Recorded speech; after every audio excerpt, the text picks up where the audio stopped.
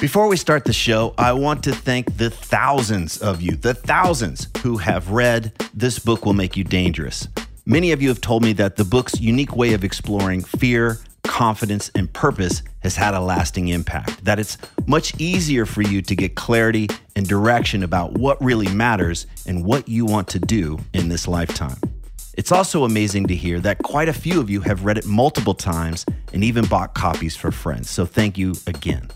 Just in case you weren't aware, I created a free companion video course for the book. And in these videos, I walk you through the big takeaways and practices from each chapter. And I even cover some extra stuff that's not included in the book. Information on how to access the course is in newer versions of the book. And if you own an older version of the book and you don't know how to access the course, just hit me up via the contact form at triplinear.com and we'll get you all set up. And one last thing, if you're one of the thousands who have already read the book, please consider leaving an honest review on Amazon so that others can decide if it's right for them. Again, thank you so much for reading This Book Will Make You Dangerous. And now, let's start the show.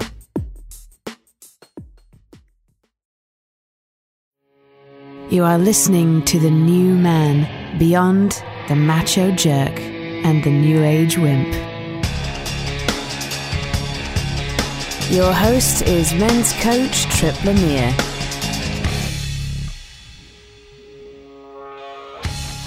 If someone has betrayed or hurt you, do you let thoughts of getting even get the best of you? Do you allow the horror stories of the world to keep you from enjoying a positive life? And what can you do to empower yourself through an emotional tragedy? Fitness expert and podcast host Ted Ryce is here to share his story of murder and loss, and more importantly, how he finds the power to keep a positive outlook on life.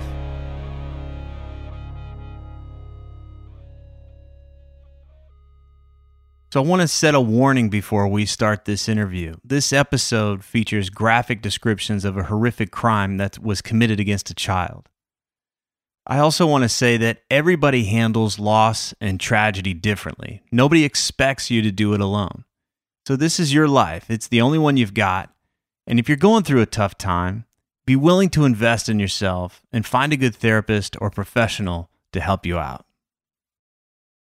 Welcome to The New Man. Today we're talking with Ted Ryce. He's a health and fitness expert, also a competitive martial artist, and he's the host of the Alpha Man podcast. Ted, thanks for talking today. Trip, I'm really excited to be on the show, man. You were kind enough to have me on your podcast, and we talked about some kind of big picture stuff. And you have such a pedigree and such a background in fitness and martial arts, but that's not what I want to dive into necessarily today. What I want to explore with you is I want to help the guy that's out there that's listening right now, and maybe he's been dealt a tough hand. He's got some tough situation that involves somebody else, where he's been hurt or he's been betrayed, and it's just, when I've been in this place, I remember I've been in this place several times in my life where it seems like the only way I'm going to find peace is if I get back at this person or something bad happens to them. I don't like to admit that I've thought this, but I think there's just this primitive part of ourselves that goes to this place, but basically our peace of mind is held hostage by somebody else and what's happening for them. And so I want to just explore some of the things that have happened in your life, because you've experienced some immense loss. You've experienced some incredible, violent, it's some really tough stuff. But I want to explore that and just see how you've been able to turn some of these tragedies into triumph, and not let it necessarily get the best of you, because you're out in the world right now with a very positive message. I know you're not perfect. You're not saying you got a perfect life or anything, but you've got something. You've really turned this situation into a way to empower others, and that's what I want to highlight today. You up for that? Absolutely, Trip. And thank you for saying all those things about me. And that's what I'm trying to do. Someone said on my show that experts are just people who have been winging it longer than you have. And, I've been winging it for a long time. So I'm just a normal guy, just like everybody else is. And, okay. And I've trained celebrities in my personal training, business and people are always like, oh, what about this? They're normal people. They go to the bathroom sitting down and, they have to eat several times a day. We're all just kind of normal people. But the more we can do to build ourselves up, to work on ourselves, that's what makes us better, becoming better versions of ourselves. All right. So, yeah, man, it's to my story. First off, I want to say that I don't want to diminish anybody else's pain or what anybody else has been through, because I don't think that's something that really has a positive effect on people. But I will say this, I have a really rough story. So hopefully that it can inspire you to look beyond your own pain and suffering and own events in your life and maybe get some perspective on things, because that's what had to happen with me, Trip. Yeah. Well, I'm glad you brought that up, because we could turn this into a big buzzkill. We could turn this into a thing that just drags us down. But ultimately, I want it to be something that after the guys listen to this, he's walking a little taller, a little straighter, a little more grateful, and a little more empowered. So I love it. All right. Well, let's start off. Here comes the bumpy ride. What happened to you at age 14? Well, my life was turned upside down a little bit. My mother passed away in a car accident, which that's right when I was going into high school, and I just really lost it. I was so angry. There's a backstory there, which I don't think we need to go into. But my parents were divorced when I was about 6. My mother was psychiatrically ill. There were a lot of unresolved issues, and I was supposed to go over to her house that weekend. My dad had custody of my sister and me, and which is highly unusual. That's the type of illness she had. But I had a lot of guilt about not going over there that weekend, and she died in a car crash. And it really started me out very poorly in high school. I was just a angry kid and acting out, and I barely got through it. I ran away from home for a week, stole my parents' car, and drove off. And I'm not a dick. I'm not an asshole. I'm a good person, but I was angry. I was hurt, and I didn't know what to do. So I did whatever I wanted to do. And did you find at that time, was there a story? And when we're so young like that, it's we're just starting to get a glimpse of what the world's all about, and then we're dealt something like that. I lost my mom unexpectedly when I was 13, and I can kind of imagine what that was like for you. But what were some of the things that you were taking? Oh, the world is this way, or life is fucked, or like, do you remember some of the things you were starting to tell yourself about the world? Yeah, I mean, you went through a very similar thing. You're kind of an idiot at 14. You're just a dumb kid, and the testosterone is just beginning to flow. And I was just more like an animal acting out on whatever emotions popped up. So you didn't even know you had all this energy, you had all this emotion, just didn't even know what to do with it. Yeah, and okay. I did lose my innocence in that way. I had never had anything like that happen. And like I said, it was a complex situation with her because she was mentally ill. And basically, my sister and we were her whole life. And there was a lot of guilt around that. But honestly, she's probably better off where she is now. And so anyway, I barely made it through school, smoking a lot of weed, drinking a lot, partying a lot, smoking cigarettes. The only thing I did work out, I was into fitness and I was eating better. And, although I had the typical fast food diet, I was also into martial arts. I started martial arts then, and I never really could take it seriously because I was partying so much and hanging out with a bunch of kind of bad kids and, hooking up with girls. I was never a popular kid in school, but I was definitely infamous, Trip. Okay. All right. But nothing too terrible. Just the stoner kid who, who's kind of bad. So, I walked out of a class one time. Yeah. Sorry. Well, I was going to say, did the martial arts provide any kind of structure, any kind of outlet for that? Or was it just kind of auxiliary at that time?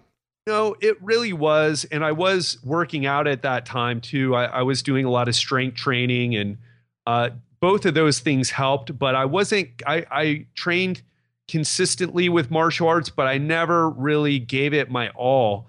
But it did help. It kept me from getting into even more trouble. And I was very interested in the philosophy of martial arts at that time because I felt unempowered. And I was bullied in junior high, and I had some anger about that.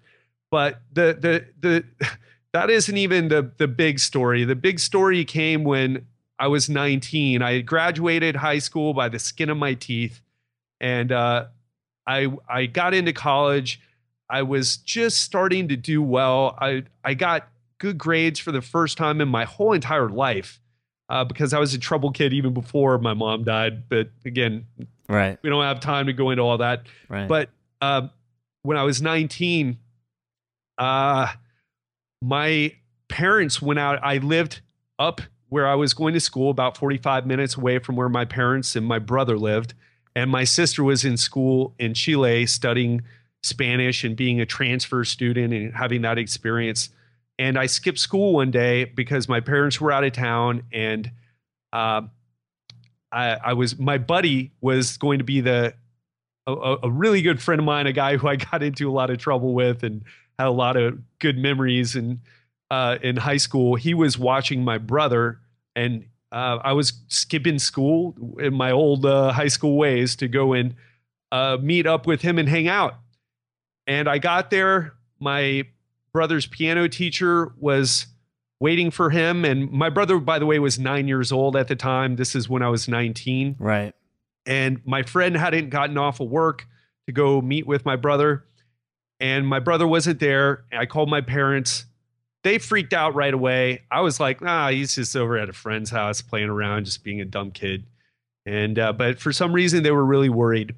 And they came home right away. They were a few hours away. They were vacationing a few hours away, but still in Florida. And and so what started off really casual, no big deal. And then as the hours started to go on, things got more intense. The police showed up, helicopters were deployed. People were looking everywhere for my brother, my 9-year-old brother, but he was nowhere to be found. And that was the start of a 3-month journey through hell trip, because I feel like I aged during that time. The FBI showed up, and my parents were interrogated. My friend and I were interrogated as suspects for the disappearance of my brother. Right. Wow. We were put through lie detector tests, and we were just a couple of dumb stoner kids. And, I said I was getting my life together, but, I still had some bad habits. And, but they would come at 3 o'clock in the morning and search my whole house and search my car. And just, I was, subjected to all this stuff. And they would ask me questions like, have you ever hit your brother? And I'm like, he's my 9-year-old brother. I put boxing gloves on him and knock him in the head a couple times. Of course, typical stuff, kind of being a dick to my siblings. Right. But we loved each other, and, he looked up to me and I loved him. And so a 3-month search happened, and my parents made it a big issue. It became national news that this kid was missing because my parents were both attorneys, kind of high profile people. My mom was an attorney for the government, for the IRS, and my dad had his own law business and law practice, and was very well established in Florida. And eventually the FBI went away, the homicide, because there was no incriminating evidence to be found in my family. And the homicide department kind of did the same thing, but they were a lot nicer. And they didn't find anything, and they started to work on other things. And we started to look around the neighborhood and search for leads. And there were all types of leads came in, and psychics, and it was just crazy. Wow. But 3 months later, he went missing on September 11th, 9/11. Easy to remember date now. Yeah. But 3 months later, a woman who lived in our neighborhood had a guy working for her who lived on her property in a trailer. She was missing some jewelry, and she was also missing a handgun. And she went into her her trailer, the trailer on her property where the guy lived, and looked for the stuff. She did not find the stuff that was missing, but what she found forever changed everyone's lives, of my family's life, everybody who was involved. And she found a book bag, my brother's book bag, with books and his names in it. And she also found a missing children's poster, which we had been putting up. It makes no sense that one of them would have been in his book bag. She immediately called the homicide department. The police got the guy, interrogated him for hours, and he led them on a wild goose chase and started telling them stories like, first of all, he wasn't, into it at all. He had nothing to do with it. He just found the book bag. Then he blamed it on someone else. And he said that he had hit my brother and then dumped his body in a canal, was one of the things he said. But eventually he broke down and told the police what happened, what he did. And it turned out that day on September,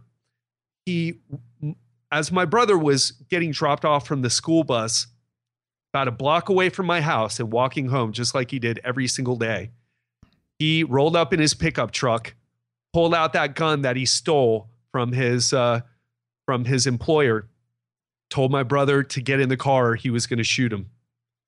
And unfortunately, my brother didn't run. He didn't scream. He didn't fight. He didn't flick him off, tell him to go fuck himself and haul ass. Right. He got in the truck.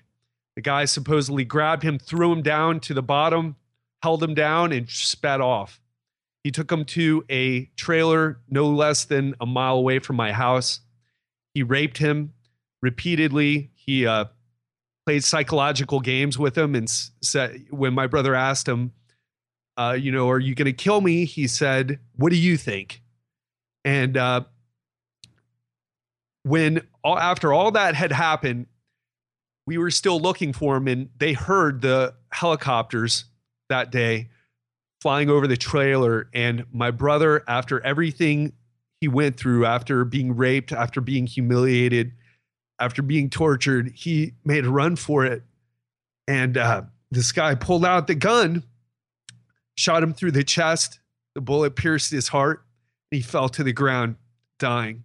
And after that, he took my brother and decapitated him, cut off his arms and legs, and put him into a flower pot, filled it with cement, and probably hoped that nobody would ever find this kid and we would never know what happened.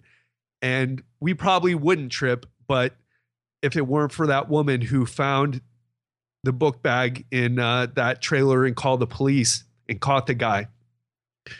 And just recently, just to cap it off, this year, this is February, we're in 2014. It's just the start of July now. But in February, my father and I, who are the only family members left alive, we went and watched him put to death. We have front row seats in the viewing room and watched him executed by way of lethal injection. So we finally got what we wanted. And I know you had said something about the revenge and not putting so much power in another person's, not putting so much power over us in another person's hands. For the most part, I don't hold grudges, but that was a situation where I felt that he had crossed a line, that he needed to die for what he did. And that's what happened. And but it was that was 19 years ago. The execution happened 19 years later, just a few months ago. And it's been a tough road since then. And I've had a lot of ups and downs, but I'm up right now, Trip. So, and that's the message that I want to bring to people. As horrible as that story is, there are ways of overcoming any type of tragedy you've ever been through. And that's what I want to bring forth to everyone listening today. I got tears in my eyes. I guess, God, I have a daughter, I'm just trying to imagine that. I think where I'd like to take it is, just to acknowledge you. I really appreciate you first just sharing that. You're not, that's just thank you. And I would like to dive in because 19 years is a long time, and 19 years is a long time to expect that peace will come. Whatever to hang, whatever expectation would be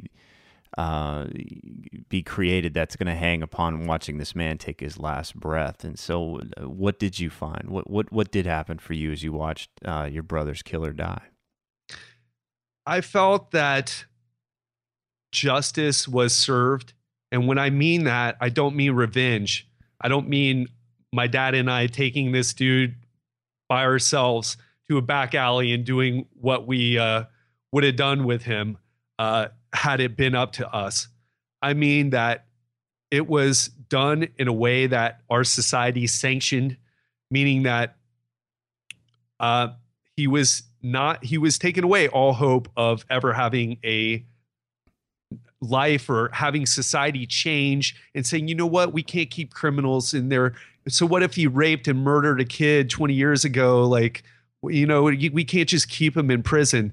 We never wanted any of that to be an issue. We wanted him dead. And by the way, that is happening with someone else, someone whose child was murdered there. And she's actually against the death penalty. And that's her belief. That's fine. It's not mine. But there is someone who's getting out who had murdered her child in California because of the laws there. And I'm really thankful that that will never be an issue for my father nor me. And what happened, I felt empowered. I felt like we made a difference. Like we made a statement to everybody.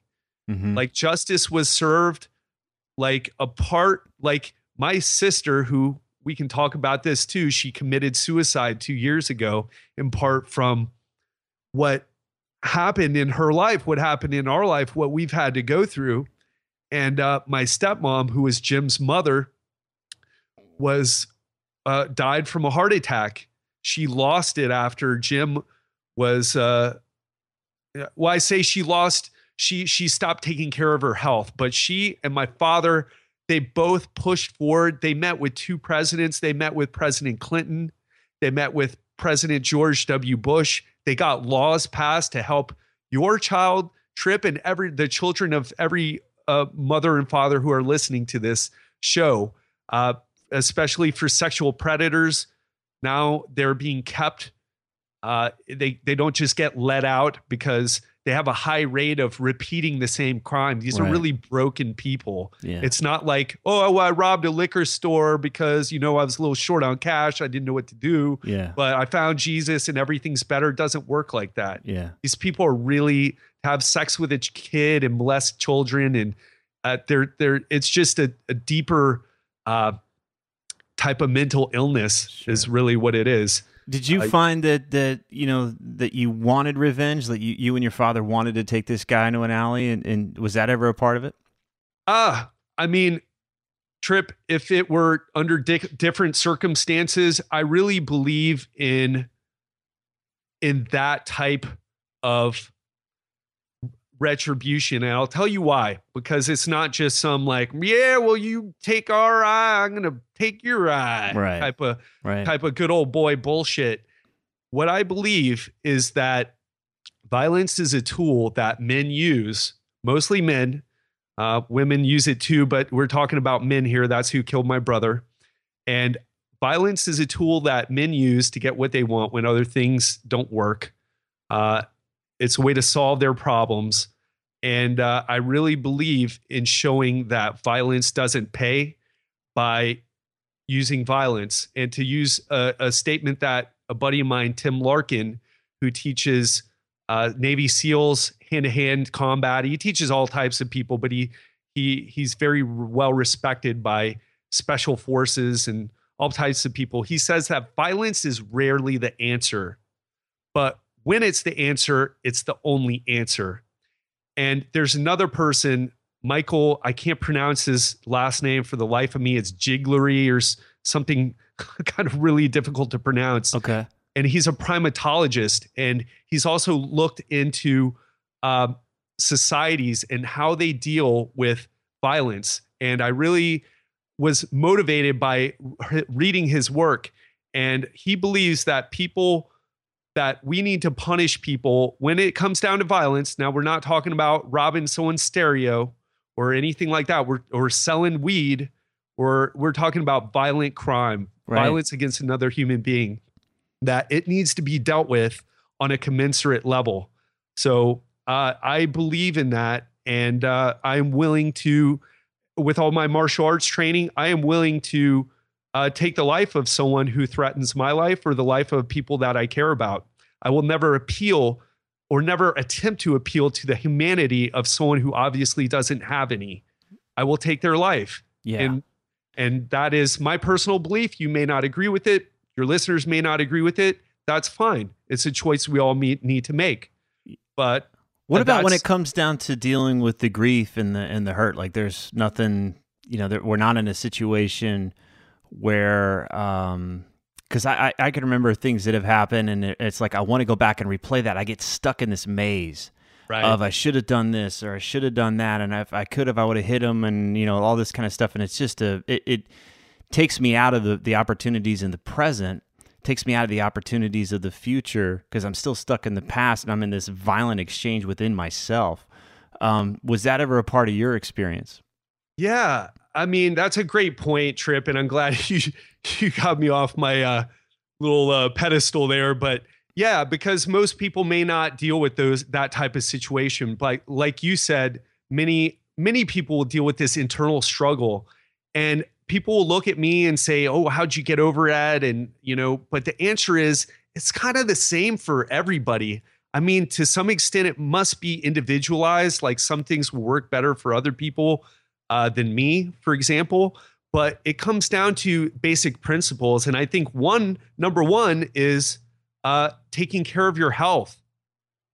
We know that the food you eat, the types of exercise that you do, the amount of exercise that you do has profound effects on how happy you are. Or to geek out, it has effects on your hormonal levels and your neurotransmitter levels. But to put it in English, it makes you feel better, and it makes you happier. And that's a huge part of it, taking care of yourself. And people expect to be happy. Why am I not happy? It's like, well, have you tried exercising? You sit on the couch and play video games or surf the net. You got to take care of yourself. And if you're not happy and you don't exercise, then don't expect to be happy. I don't care what has gone on in your life. Well, it's just such a powerful shift that you did just then. We went from here's the perpetrator. I need to level the perpetrator. I need to, it's in the past, right? There's nothing that I can really do. This guy's, in handcuffs or whatever. But then what is it that I can do? How can I reclaim my quality of life today? How can I reclaim my quality of life going forward? And the first thing you said was take better care of yourself, which, it makes so much sense, but we don't. Most of us are not doing that. We neglect ourselves.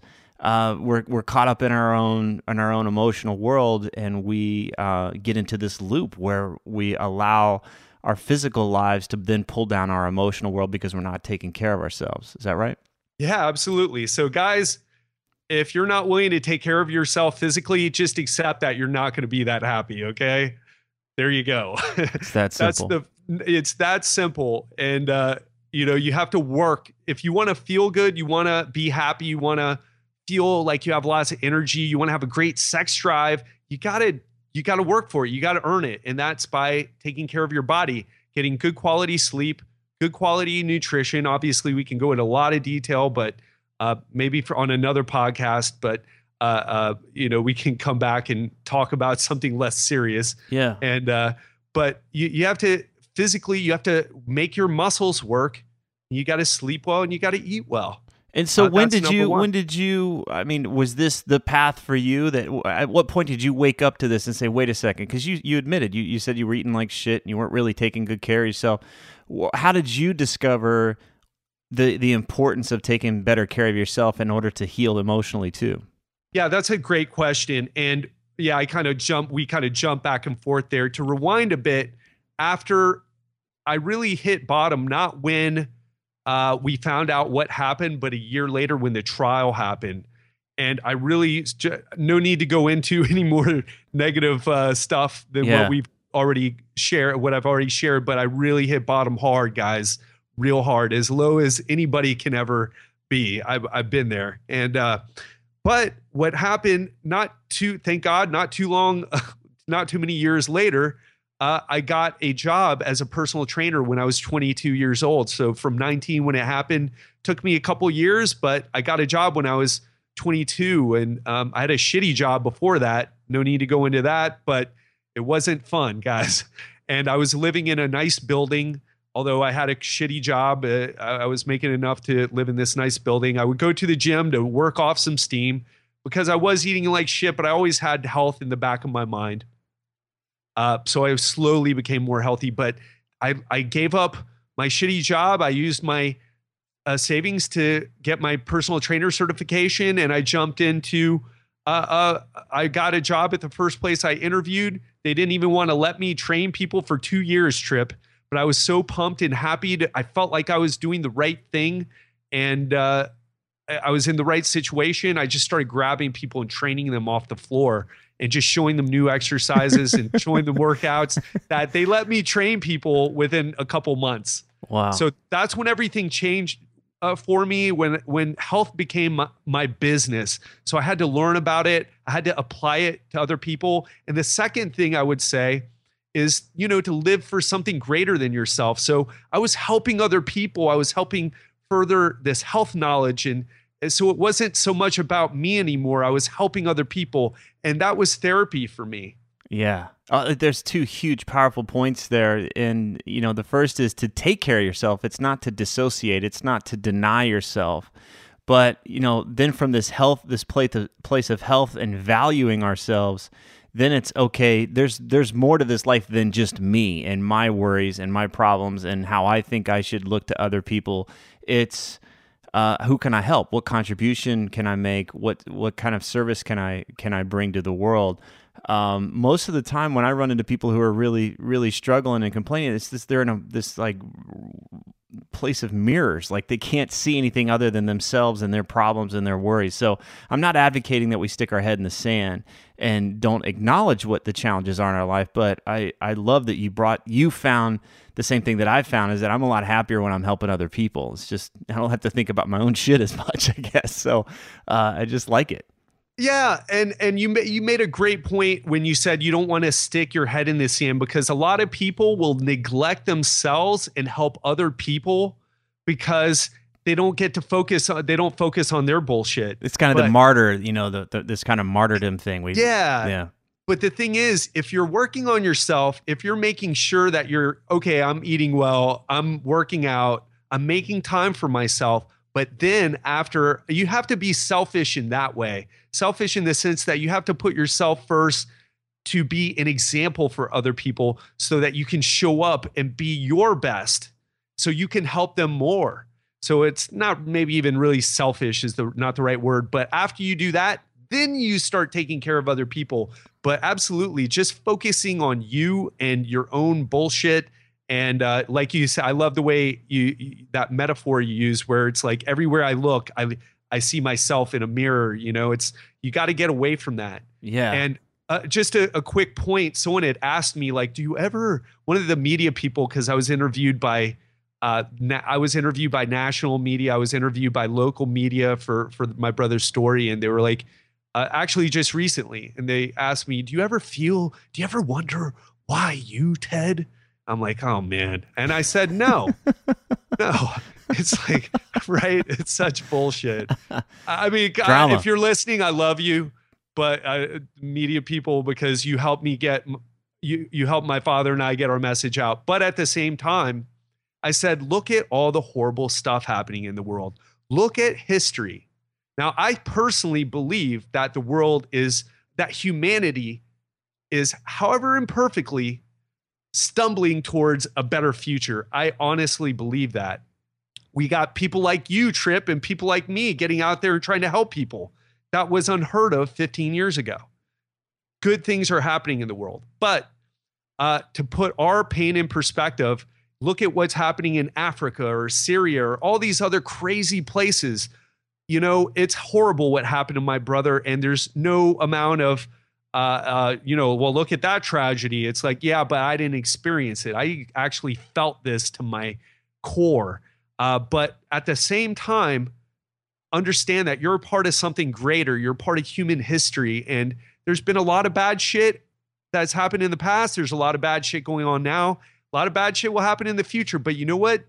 Put it in perspective. We're living in the best time that you could ever live in.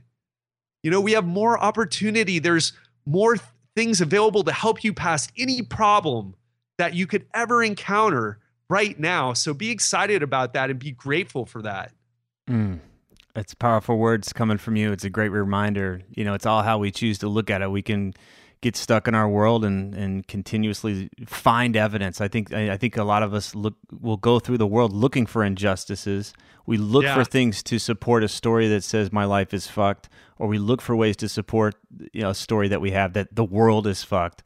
And I think if we were to bring that awareness to what's possible, what's going well, as I hear you say, and as I believe, you know, yeah, there's some awful, awful things in this world, and you know, we can choose to look at and see the world in a positive light too. I love that we're stumbling towards even what did you say? Stumbling towards a better future. A better future. Yeah. Humanity is moving towards a better future. We're stumbling towards it. Yeah. You know, yeah. We're imperfect, but that's okay. Don't let the fact that the media shows and research has shown up to 17 negative stories per one positive. Don't let that get in your head, guys. That's a perspective. Yeah. And it's not a real one. And the fact that you can't tell me how many light poles you drove past on your way to work today and on the way back. They were in your life. You passed every single one of them. But because your perspective wasn't there, you have no idea. So like you said, Trip, what you choose to focus on is huge. And by focusing on things, by taking responsibility and focusing on things that you can exert and that you can make a difference with, that's what it's all about. And it starts with yourself. Beautiful. Well, you're walking that. You're inspiring me today. You know, we're not playing some kumbaya bullshit that there are some awful things out there, but yes, what we choose to focus on and what we can choose to do about it are the most important and the most powerful things. Thank you. Where can we learn more about you? Tell us about your podcast and all the other things you're offering. Yeah, I have a podcast called the Alpha Man Project, and I had Trip on there, and at first he didn't like the name Trip, and you know, some people don't, and it's cool, but it's not about, you know, like swinging your dick around and being a macho, arrogant prick. It's just being the alpha man or alpha male. To me, it's just a metaphor for becoming your best, most badass version of yourself. And I talk a lot about health and fitness, and I interview martial artists and former Navy SEALs and people who I feel are really experts in the health and fitness industry. So really usable advice, practical stuff that you can apply. And it's not just hype and trying to get you to buy stuff that's not really going to serve you. And yeah, it's personal development with an edge, you know, kind of similar to what you're doing, but different. And yeah, and it was a pleasure to have you on. And, you know, I have a variety of guests. And yeah, if anybody wants to check it out, I would love to have you come and listen and see if you like it or not. And if it's for you, great. And if it's not, hey, that's okay. You know, there's something for everybody out there. It's the beauty of the age that we live in now. Absolutely. Tell us a little bit about the foundation that you and your family have. Yeah, it's called the Jimmy Ryce Center. And Trip will, I'm sure, put up the link to it in his notes. But we donate bloodhounds to law enforcement for free. We only use the money to help raise the bloodhounds and to keep the website afloat. And we would be honored if any of your listeners would donate to it, because for every $1,000 that we make, we donate another bloodhound. Why bloodhounds? Short story. They're short of implanting your kid with a GPS chip to know where they're at all times. Yeah. Bloodhounds are the best technology that we have. There's just countless story. I don't want to take up too much time, but there's countless stories of them finding missing people, and they even found a fugitive the other day. They were just powerful. They slobber a lot, Trip. Yeah, I know. But what's the name of the foundation again? It's the Jimmy Ryce Center, and it's jimmyryce.org. Okay, we'll do. And we'll have the link up on the site too. Ted Ryce, thank you so much for coming in and talking today. I don't even know what I've taken away so far. I'm going to have to go think about it for a while, but thank you very much. You got it, Trip. I had a great time, man.